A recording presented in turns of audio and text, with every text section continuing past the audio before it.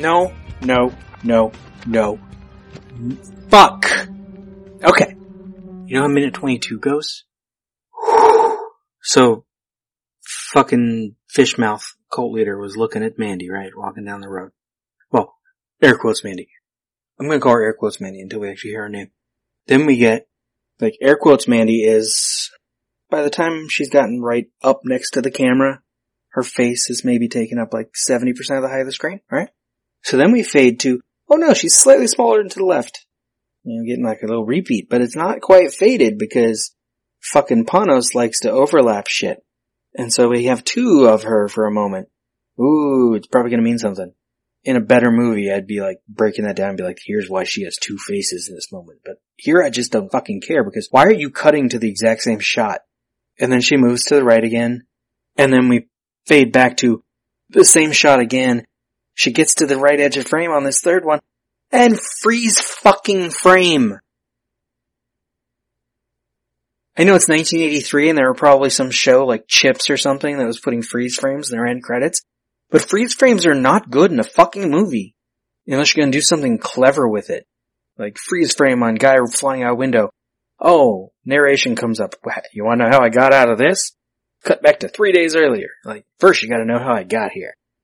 Something silly and clever and interesting and something that gives us character. You're freeze framing on this woman's face for some fucking reason?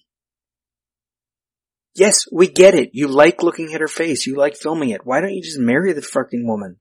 Maybe you did. I don't know. I already compared your obsession with looking at her to Rob Zombie and his wife, so maybe you are married to her. If so, I hope you're happy. Good for you, Panos and Andrea. I hope you're doing great. But, we go from freeze frame to chapter title. 22 minutes into the movie, we have our second chapter title, Children of the New Dawn, written in this curvy sort of horror novel font, and lit from behind with this wavy, smoky, red concentric circles, we're being hypnotized maybe. And that lasts way too long. Cut to van. Parked outside of some sort of, it's got so many doors, I want to say it's a motel, but it doesn't really resemble a motel. Cut to inside motel? Maybe? And white hair woman is comforting Fishmouth cult leader. He's laying on a bed that's tucked into this weird little alcove in the wall, it looks like. And he gets a name. What's the matter, Jeremiah? She's fucking concerned about him because she's did I do something wrong? She asks if he's alright. He's not alright. Did I do something wrong? Wrong? Question mark?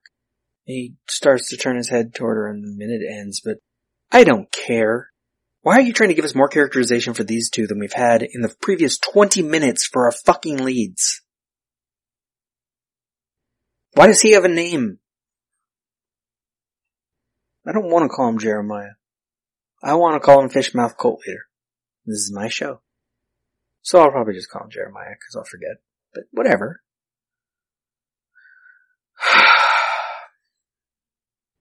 Is this also the best lit scene we've gotten yet? I mean, there's a stupid red light up by his forehead, but overall we can see him. We can see her. He's got way too much jewelry. Big fucking ring. Bracelet. Some neck chain with something on it. Don't know what.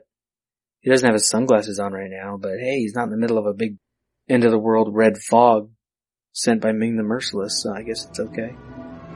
It's not. It's not okay. I don't have time for this today. That's not even my desk.